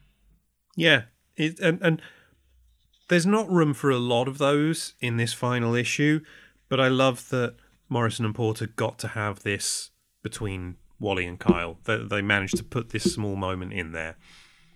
I know, because it's the definition of an unnecessary moment. Like, you did not need this to drive the story forward. So, as you said, like, I'm just so glad that they found the time to make it happen. They found the page space to make it happen. Yeah. Because otherwise, it wouldn't be worth as much. Like, yeah, it's like I said, we're seeing the end of a character arc here. It's fantastic. Yeah. Yeah, but we cut from there to Jean and Bruce, and Jean is trying to connect Bruce to Clark's mind, as Jean's saying, dark, empty, meaningless oblivion, and then he connects them, and Bruce just instantly is hit with this wave of emptiness, and he just shouts, "God!" And Jean has to steady him, and he says, "I'm trying to shield you from full contact with the Mageddon program." And again, I like this as well, because it would be so tempting to just have Batman be the instant badass here. Like, to just be like, well, it's nothing, I'm Batman, but it's like it's a cosmic warhead from a previous universe. Like he's Batman for God's sake. Like he needs some help here. Like he couldn't handle it alone. Yeah. But yeah, like you just kind of you I guess this is Morrison's kind of thesis in a way. Like you just kind of realize that like this thing which drives people to like kill and hate and attack, and once you get past the hate and the anger, at its core it's cosmic despair. You know, it's absolute meaningless. And Bruce is like, yeah, I haven't felt this way since I saw my family dying in the gutter. Like it's harrowing. Yeah. And he asks where Superman's mind is in all the noise, and John just says, you don't understand. The noise is Superman's mind. Which makes Bruce go wide-eyed as he's sort of in contact, and he quotes what he's hearing. All we've ever done is try to save Krypton or Mars, save our parents and loved ones over and over again. But we never will. We never did. And then we turn the page and we see Superman screaming in chains, like so many chains, like pointing in every direction, like fire behind him, and he's just kind of like chanting, almost like just kind of like vocalizing these terrible thoughts. He's not himself, and he's just like, you know, no matter how many we save, we'll never make it right. We'll always be too late to save the ones we most needed to save. And then just this kind of mantra like Ma-ge-dun. And he goes, better to die, just die, let it all die. You know, we can't defeat this, can't win. Like, again, Ma-ge-dun. And then we get this insane panel. Oh, it's like this wonderful visualization of the thing that drives these three men, as you have a giant skull-faced gunman in the background pointing a pistol towards us, who fires 2 bullets from it, which then in turn fly through the air and shatter the worlds of Krypton and Mars, while a small figure who could be Bruce or could be Clark is, as a child, is kneeling in front of them, clutching his head. It's an insane panel, but it's so good. And it's certainly not what you'd expect from the middle of this. I mean, admittedly, yeah, we're facing down like cosmic apocalypse, but like it's a very metaphorical, very kind of like evocative panel for what is ostensibly big Kirby-esque punchy kind of fun times. But yeah, and then just having the nous to realize that these 3 characters have lost their entire worlds. You know, everything that mattered to them was taken from them, and yeah, it's just to kind of be able to have a thread linking the 3 of them. Yeah.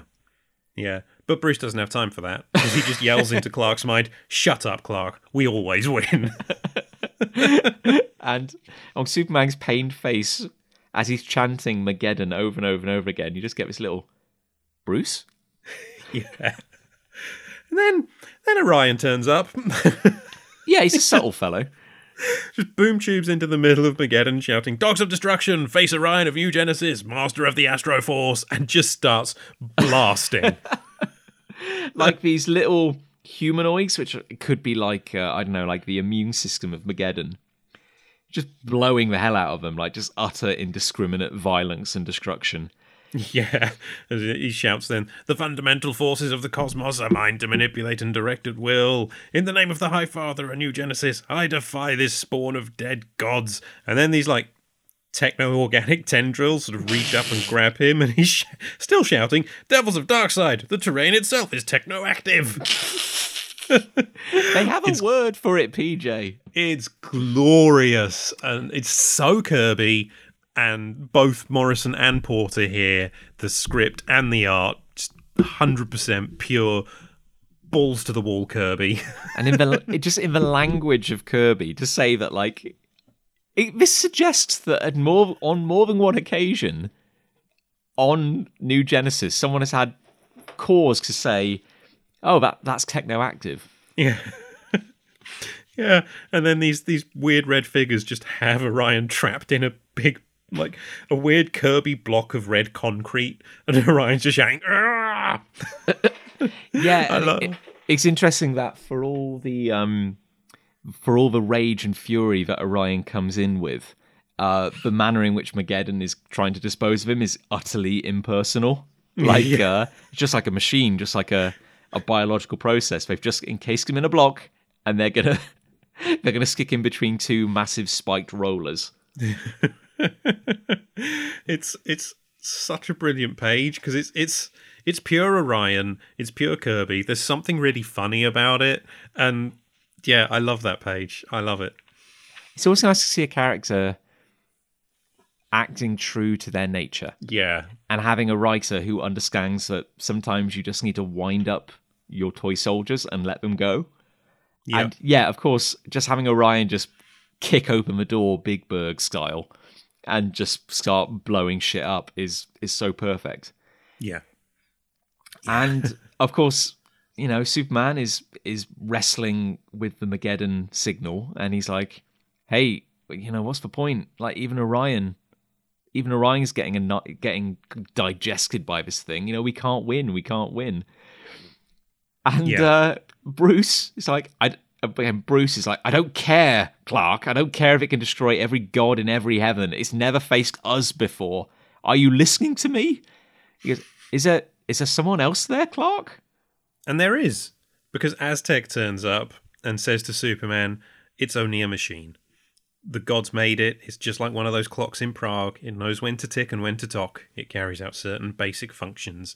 And Superman tries to get Aztec to leave. He's saying, no, Mageddon will make you part of itself. And Aztec just says, it won't have time, as he removes his helmet and says, I am in the heart of the shadow god of my people, Tezcatlipoca. And he's just an old computer, just a machine. But we have a weapon designed to stop him. That weapon is called Aztec. And as he hits a button on his chest, he just says, tell them I did my duty. Oh, shivers, PJ. Yeah, because we know what this is. Again, we've seen this in Rock of Ages when the possible future version of Aztec detonated to take out, well, an entire factory on the moon, I think it was. Yeah, and I don't know, I just in this moment getting like such a profound sense of sadness for Aztec, because the right character at the wrong time, like the world just didn't quite accept him as a character, and you know, his series ended prematurely, and his appearances in JLA were quite kind of truncated, but he gets to go out with like a degree of dignity, and there's such a, I feel so sorry for him. He's like a character who's been kind of betrayed on so many levels, so many times, and even just the final discovery that this thing he spent his entire life fighting is just a sad old machine that somebody forgot to turn off. Yeah. Oh, it really hits hard. And then we get these two panels of like this huge ball of white energy exploding out of Aztec as he starts to vaporize, destroying the figures around him.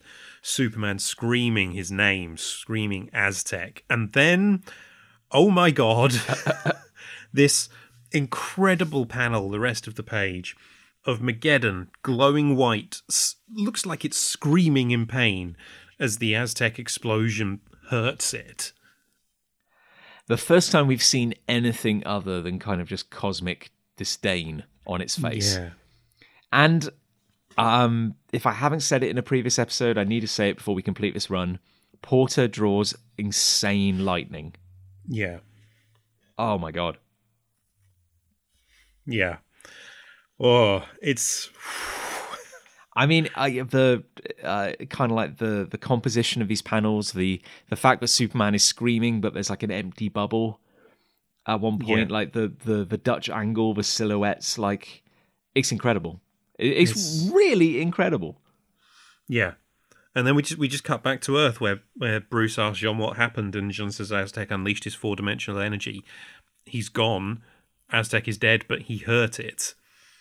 And back within Mageddon, Superman is still lying there in chains, fires burning and smoke smouldering in front of him, but the little red men are still running around.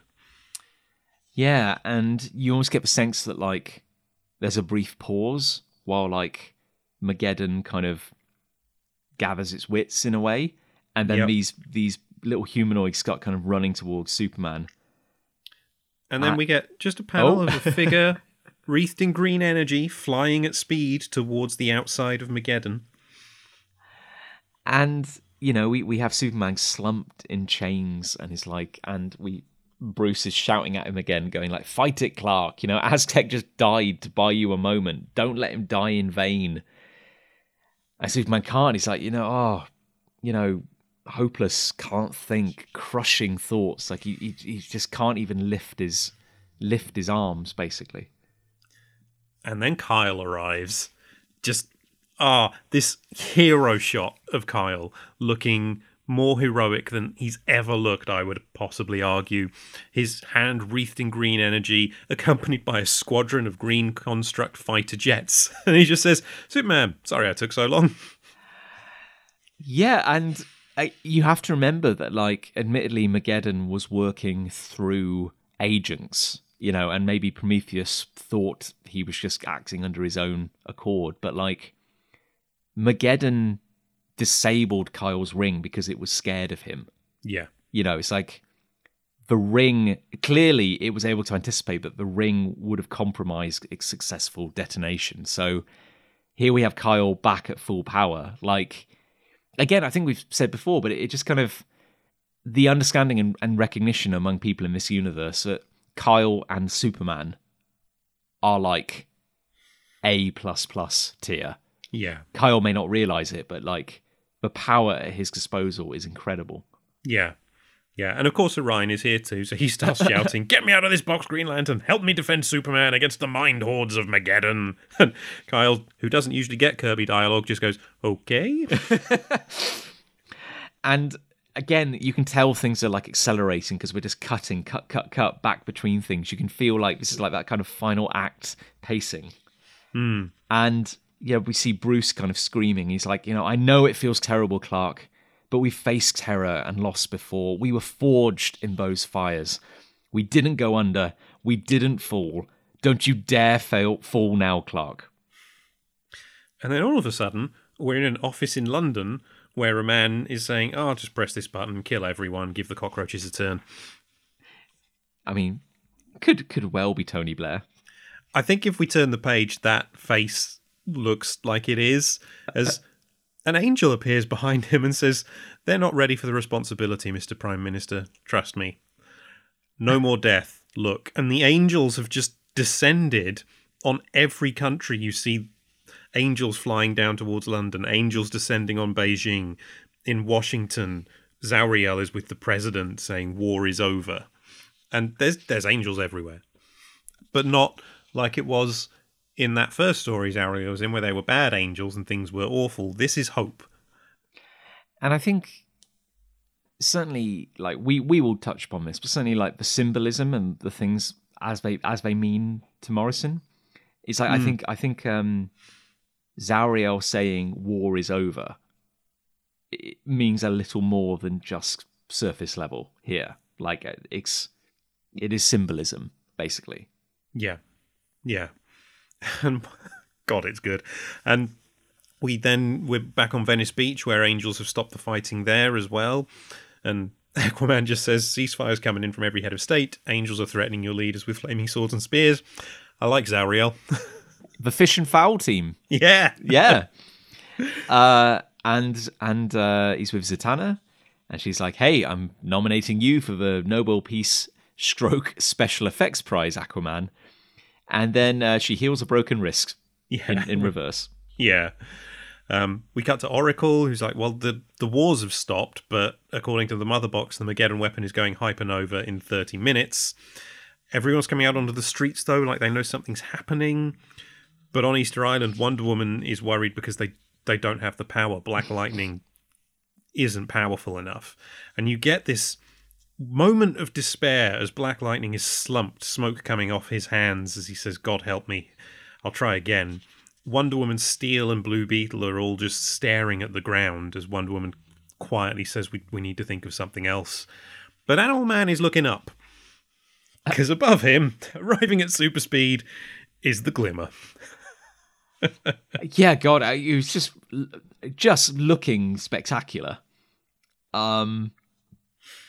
Beats for Flash there by a fraction of a second. Yeah.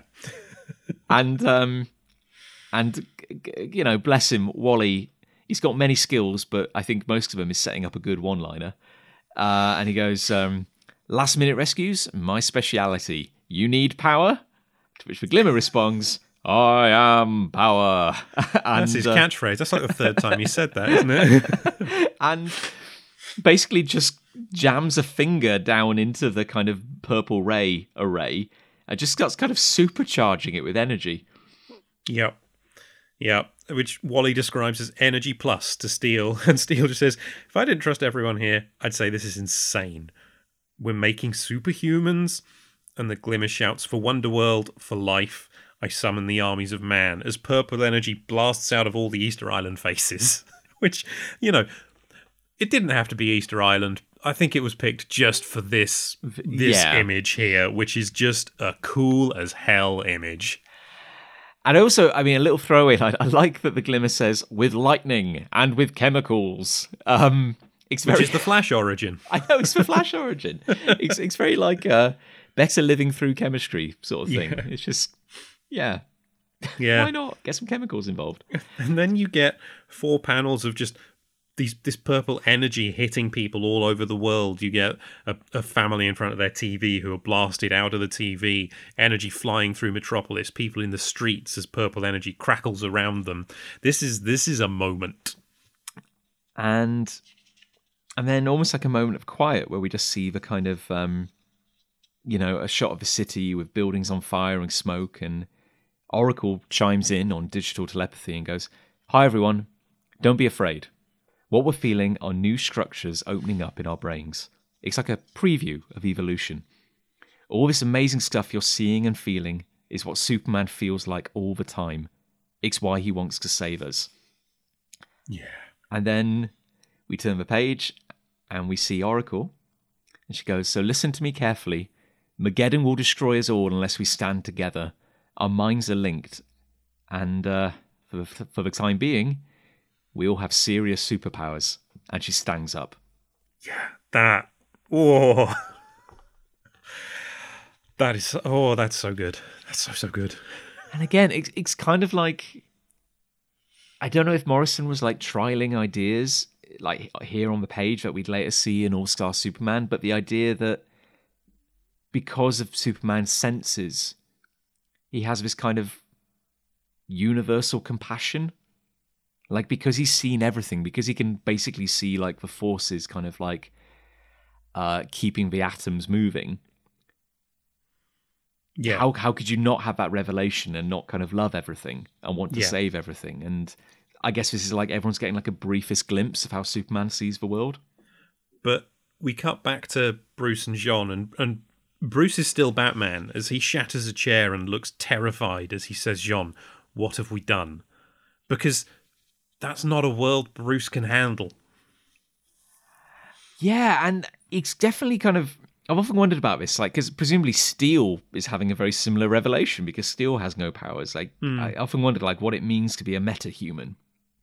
But that's a question for another day because they've done something big and insane and audacious, and it might just save the day. Yeah. And so we cut to the upper atmosphere. And I guess, PJ, even existing metahumans are not immune to this power boost because we have Wonder Woman. She goes, Oracle, I'm in orbit, breathing. Yeah. Yeah. And this is... Porter has drawn a strong Wonder Woman here. This is a representation of Wonder Woman as power and strength. And she says, look, I'm not sure about this, but I couldn't stop them. She's got Animal Man next to her and Steel on the other side, and then some shadowy figures behind her. She says, they said Superman had saved them more times than they can count. Everyone stay in formation. And Oracle says, who said Wonder Woman? And then we turn the page, and it's over 2 pages, Wonder Woman, a few angels, and just a whole bunch of people. Not even super people, just people flying through the air behind her to go and rescue Superman. And a great image of Wonder Woman here as well. Yeah, like it's Porter brilliant. just doing fantastic work. And But yeah, this is it. This is literally the armies of man. We've made everyone Superman for a day. Yeah.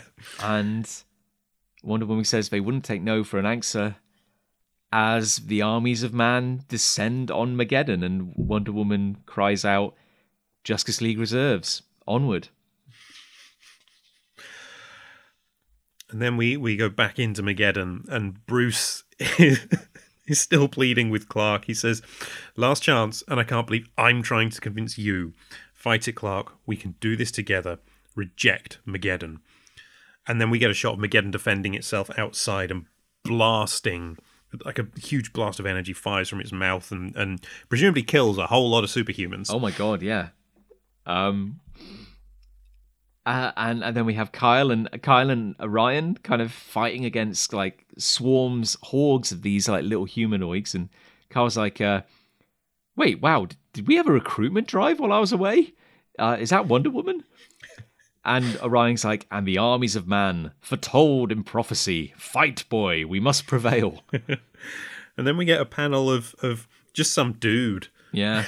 Just vaporizing some of Mageddon's little men as Bruce continues to plead with Clark and says, this is humanity's last stand. Thousands are dying right now. Billions more will die in minutes. Save them, Superman, or God help me, I'll hound you through the afterlife until you beg for mercy. Which is such a Bruce line. and also just for Batman, for Bruce to say, save them, Superman. Yes. Yeah, this is the moment when he calls him Superman instead of Clark. Reminds him who he is. Yeah, God, and just... He's not... Again, yeah, this is what... It's just like to understand what these characters do, to understand what they are, and Batman gets it, and Morrison gets it, and it's just like, Superman saves people. Yeah. And then we get a close-up of Superman, now looking somewhat determined, as he just says, I really hate that lecturing tone, Bruce. And then he just breaks free from his chains and says, but it's always when I need to hear it most. But also, again, just these great little moments, because you could always just portray Superman as a goody-goody. You know, it's like you... Even just in this moment, and you can tell that Bruce and Clark respect each other so much, but for Clark just to be himself for once, to allow himself the human failing of just being annoyed, to be just for a second, just being fed up with Bruce. It's like, you smug bastard. All right, I'm up. I'm up. And then, yeah, as I said, he breaks free of the chains and just flies up into the air. And this is the moment where if this was a film, the John Williams Superman theme would be kicking in big time. Yeah. God, yeah. So and Superman is all business right in that moment. He's like, okay, so this odd little planetoid is the brain, and that anti-sun up there is Mageddon's power source. The bad news is it's also a bomb. Yeah, and then John says, well, yeah, but it's going to vaporize half the galaxy if it detonates. And Superman says, it's okay, I don't think it will. We've got 10 minutes, and I've got an idea. Here we go. My body is a living battery. Every cell is designed to hypermetabolize solar energy. I can absorb sunlight. Why not anti-sunlight? And he just flies into the middle of the anti-sun. And this is where a scientician in the room might have gone, I don't know what basis you have for this, but it's like, hey, we've got 10 minutes to save the world. It will work. Because he's Superman, PJ. Superman can. Yeah. And then we get this great shot, like this long shot, to kind of... kudos to... Porter for even being able to depict these kind of weird cosmic architectures, but you see like Superman smashing through multiple layers of the anti-sun, like smashing through the outer kind of, I don't know, like corona effect, like through this kind of wall of plasma, then smashing into like a red core of the anti-sun, and then arriving at the heart of it, which is just this kind of black void. And there's this thing, almost like a heart kind of made out of like wrought iron, just kind of hanging there. It's really weird. Yeah. Yeah. And Bruce does say, this is the essence of Mageddon, you can't handle it alone. And Superman reminds him, well, I'm not alone. I have you and Jean with me. You're never alone in the JLA. And then he just grabs this heart and says, here it comes, concentrated anti-sunlight. And it's this negative energy starts to infect him, and he's sick with horror. And then Bruce and Jean lose him. They can't find him anymore. As we see, like literally just like blackness creeping up Superman's arms, and this horrified expression on his face, and his skin goes grey as these like black veins like kind of soak all over him, and and then we get this amazing panel, which is the image on the back of the trade. Yeah. Which is an image which has stuck with me for a very, very long time of Likewise. Superman, a black silhouette with only his cape and S visible, holding this iron heart above his head against a black void of like green lightning and bubbles. And it's just so freaking weird. And to say that Superman is gone, we've lost him, and you just see him literally in the heart of darkness. It's insane. Yeah. It's absolutely incredible. And then we cut to outside where Kyle, Wonder Woman, and Orion are still fighting the drones, and they're slowing down. Orion says they're faltering, and then there's a detonation, and Orion panics. Have we failed at the last? But Wonder Woman says, no, look at the light, Orion. Superman. And we cut to Superman. The heart is golden. The energy is golden. A fully revitalized Superman is just holding on to it. And he just says, Doomsday is cancelled until further notice. The Mageddon warhead has been disarmed. And we see Jean kind of like stumble, whether through exhaustion or just a kind of like wash of psychic energy. And Batman smiles and he goes, I knew you'd say that, Clark. Just wasn't sure when. And then we just get the Earth erupting into celebration. We're in a city. It's ruined. The Mageddon eyes are still in the sky, but everyone's celebrating. You've got Golden Age Flash and JJ Thunder there. As Oracle says, this is Oracle. Thanks to you all, there will be a tomorrow. So, 1 week later, the Watchtower is being reconstructed, which is a weird one because I think doesn't Batman say to Jean and Superman earlier that like you and Jean could basically rebuild the tower in like 8 minutes or something like that? Yeah, but they deserve to have a rest after what they've just been through. So it's the calm after the storm, and the League chatting with the new gogs, basically. And Metron's here. Metron, Barda, and Orion. And when we say the League, it's at this point just the Magnificent Seven are here. And Superman says, look, thousands died. I wish we could have saved more, but... And Metron points out billions across the galaxy have been saved. The future has been saved. And a little bit about when the fourth world, the universe of the new gods, is going to fade away. The gods of the fifth world will arise from this planetary cradle. Very Kirby. What has Metron often said is that you are only the forerunners. Yeah. I think that's been a bit of a recurring mantra, the idea that Earth is worthy of being preserved because it will give rise to greatness one day. Yeah. And also, Peter, here's a thing I've never really noticed before. In the background of these panels, we see Flash chatting with the Glimmer. Yeah, Glimmer's just sort of hanging out. I hadn't noticed that before either. But behind them, it's only in one panel. It's maybe like a blinking you miss it kind of thing. But there's a big kind of red structure that looks kind of mechanical and might have like a little hole in it. Mm. Is that a random treasure of the Watchtower, or is that meant to be the Anti-Sun's heart? I was thinking the same. I think it might be Mageddon, the warhead. Yeah. So it's like, I do like the idea that the new gogs are, spoilers, obviously they're leaving, but they're also kind of just taking some junk away with them. It's like, could you take the Mageddon warhead? And also, I guess, the Glimmer, because he's got nowhere to go, really.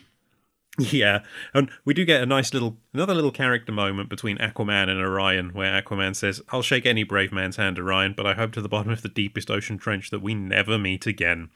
And Orion just says, ha, I hope your wish is granted, Fish King. And Metron goes, "This planet no longer requires our presence. We have shown you the shape of the world to come. Now you must find the way there. Farewell." And they disappear into a boom tube, leaving Kyle to just go, "Dude, I thought they'd never leave." Yep. And then there's just a little breather as the League are there, and against all the odds, we did it again, they say. So Superman says, so guess we deserve some R&R after that? And the League don't really seem sure. Batman says, I think I prefer to just foil some robberies and muggings for a little while. Call me if you need anything. But then Oracle's big green hologram head appears in the middle of the room. He says, it's Dr. Destiny, claiming he dreamt the JLA into existence and is threatening to de-imagine Detroit if you can't prove him wrong. I'm out of here, guys. And Carl goes, Dr. Destiny? And Wally's like, lightweight, 10-minute tops. And then you get this line from Superman that I always remember. It always pops into my head. Well, Batman, come on, we're the Justice League. You know you love it. And then we end on a hero shot of the Magnificent Seven just running into action. Kind of like it's almost like a direct recreation of the very first issue cover that Porter did. And yeah, I can only imagine, like, at this point, Porter's hand just fell off as he collapsed in a sweating, crying pile on the floor. I mean, the end. The end. It literally says, the end. That's we did it, PJ. Done. Wow. There we go. I mean, what do you even say? I don't know. It's a really, really good ending. Do we now, here's the thing. We're obviously going to do a wrap up. Good grief. And I just realized that my forearm is completely seized up because I've been holding this book for about two hours now. Yeah. Oh my God. Ow. What I was going to propose, PJ, is we were obviously going to do a wrap up of the series. And we've been talking for nearly 2 hours now. Did we want to, doesn't have to be a yes, did we want to put a pin in this now and have a proper breakdown when we next meet to give it the kind of justice it deserves? I think so. It's a lot of issue. We waffled for a lot at the beginning because we were trying to put off the end. And as we say, we are going to do a wrap-up episode where we will be talking about our feelings on the Morrison run as a whole. Now we've completed it. So, yeah, let's save our final thoughts on World War III for that, on the end of that amazing story. I agree. I mean, like, I think anything we say right this moment would probably just be overshadowed by the sheer emotion of what we just went through. Yeah. We'll do a proper wrap up next week, and maybe we'll just end it here and pick it up then. PJ, I before we do our thank yous, is there anything you'd like to shout about or promote? Check out Safe Space, the live play tabletop RPG show I am a part of, wardened by Vince Hunt. We're playing the Mothership RPG. You can find it on YouTube. Just search Safe Space RPG. And if I have anything to say, I will say that yes, I've recently taken receipt of the hardback super collected editions of Afterlife Inc., which have just arrived from the printer. So I look forward to sharing some photos of those soon, and obviously beginning fulfillment and making it possible. You know, we've got a web store and everything. I'll be shouting about it. So yeah, big times for everyone. A massive thank you to Gavin Mitchell for drawing our incredible cover artwork.